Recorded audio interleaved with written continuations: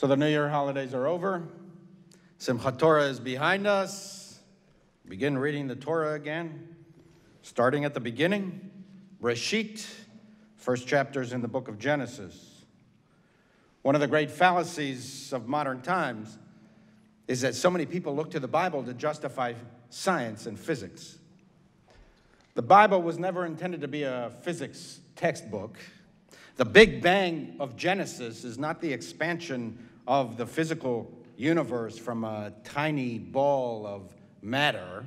Rather, the Big Bang of Genesis is the expansion of the moral universe towards values that really matter. Genesis is not the first chapter in Physics 101. It is, however, the first chapter in religion. The questions, did the snake really talk? Did it really take 6 days to create the universe? Are almost beside the point, even in religious discourse. They relate only to the most elementary and simple-minded curiosities. We seek much deeper meaning. We seek to discern the fundamental truths that are hidden within the texts about the human universe, the character, personality, and aspirations of the human creature. We pursue different questions than science, and thus we use different tools. In science, we teach through numbers. In religion, we teach through poetry, music, symbols, and parables. In science, we see chemical equations. In religion, we see moral equations. Science tells us what is. Religion tells us what ought to be. Do what is right and good in the sight of God, says Genesis. The concept of good is not a scientific term. It is a religious and moral term. We possess not only an organ called the heart, we have heart. Our bodies store not only cells, but souls. We have consciousness in a biological sense, but not only that. Religion teaches us that we have conscience. My conscience admonishes me at night, proclaims the psalmist. Vayar Elohim ki tov, and God saw that it was good, and when it came to us, tov me'od, very good. This is the human task. To be good, to find good, to express good, to live good lives, and to discover goodness even in adversity. The world of all creation is good. Nothing about religion can be contradicted by science. At its best, religion embraces science as a friend whose rigorous methodologies and standards of proof allow for a deeper, more mature religious approach. So I was really pleased to read this week this article here about a new study published in the journal Nature Neuroscience. Does anybody read Nature Neuroscience, or did you see this article in the New York Times? Why big liars often start as small ones. One of the big questions of religion is, why do people lie so much? Why does it seem that the more we lie, the more we lie? And the bigger the lies get. For example, did you read about the UNESCO decision this week? That not only condemned Israel again for all the sins of the world, a pretty big lie, but simply erased any connection of the Jewish people to Jerusalem. A lie of such gigantic proportions that it's akin to calling the world, the earth, flat. And this from the world body ostensibly devoted to education and culture, whose tagline is building peace in the minds of men and women. The Palestinian Authority promoted it, but it was supported by such other paragons of truthful virtue as Algeria, China, Pakistan, Lebanon, Oman, Qatar. France, Spain, Sweden, and Italy, by the way, abstained. If you want to know the central reason peace doesn't appear possible now, you can find it in the events of the week. The UNESCO vote tells anyone of goodwill that the Palestinians are simply incapable of accepting even basic historical truth, let alone the right of modern Israel to exist, and have concocted monumental lies that are tolerated by Western powers that know better, but indulge the Palestinians like a knowing parent might put up with a child's lies. But I digress. This is not really what I want to talk about. I just can't help myself. What I want to point out here is that how does it come to be that otherwise intelligent and reasonable people can tell lies? And the more lies they tell, the more lies they tell. And the more it seems they believe their own lies. Religion is fascinated by this.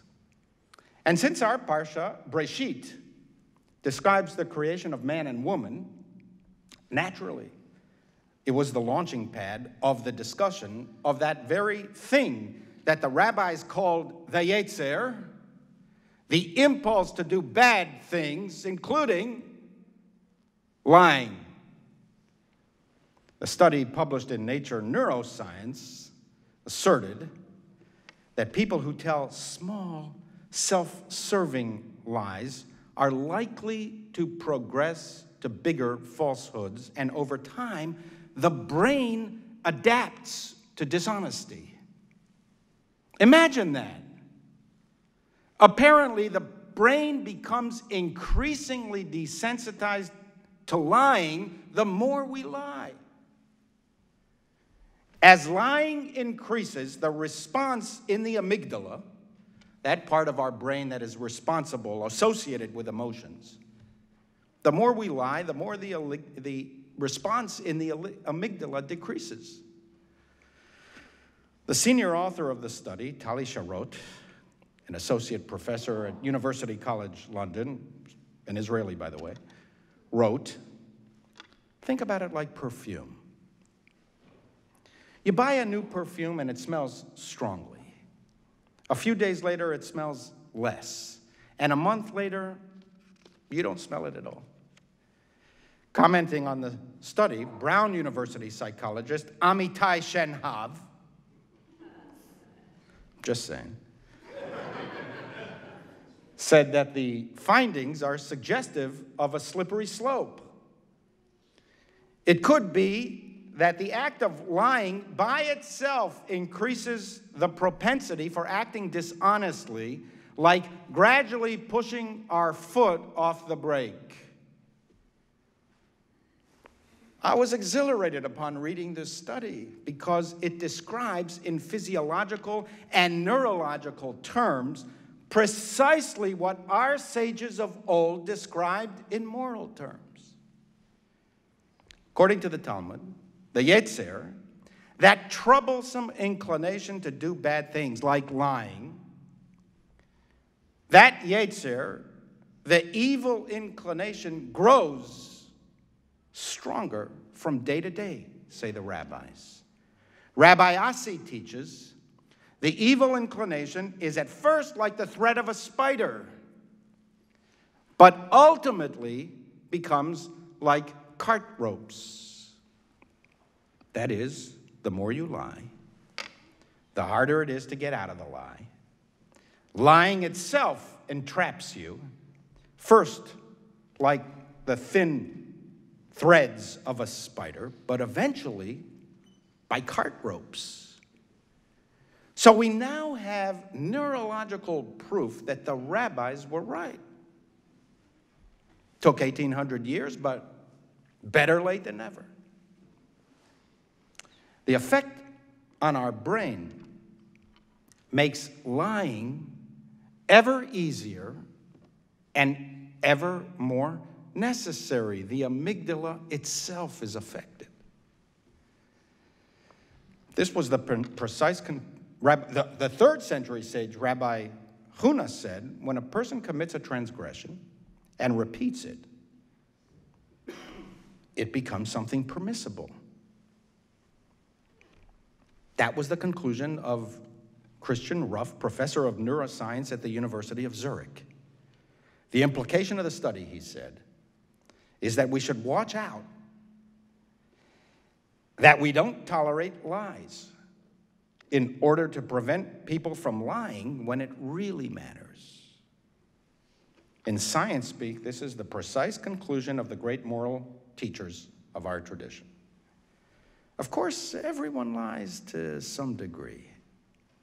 Don't tell the groom that his bride is ugly, says the House of Hillel, even if it's the truth. Tell a white lie. Say that she is gracious and beautiful. I follow a variation of Hillel's advice all the time. It has preserved my marriage for over 3 decades. By now, when Allison asks me to comment on her attire, I respond, gracious and beautiful. Even before I look up, even before she finishes the question. But when we lie, it should be rare and in service of a higher principle. And when it comes to big offensive lies, we should realize that the ones who concoct such lies are not in search of truth. They are in search of themselves. They bend reality to their emotional, psychological, or practical needs. But their needs do not define reality. The fact that Sudan, Algeria, and Russia voted for a Palestinian Authority initiative to erase any Jewish history in Jerusalem does not alter the history of Jerusalem. It simply tells us more about the nature and personality of the liars. We must train ourselves to value the truth, to uphold the truth, to tell the truth, and to defend the truth. We must get off this slippery slope of lying before it's too late. What the scientists and the sages all teach is that at some point, it will be too late.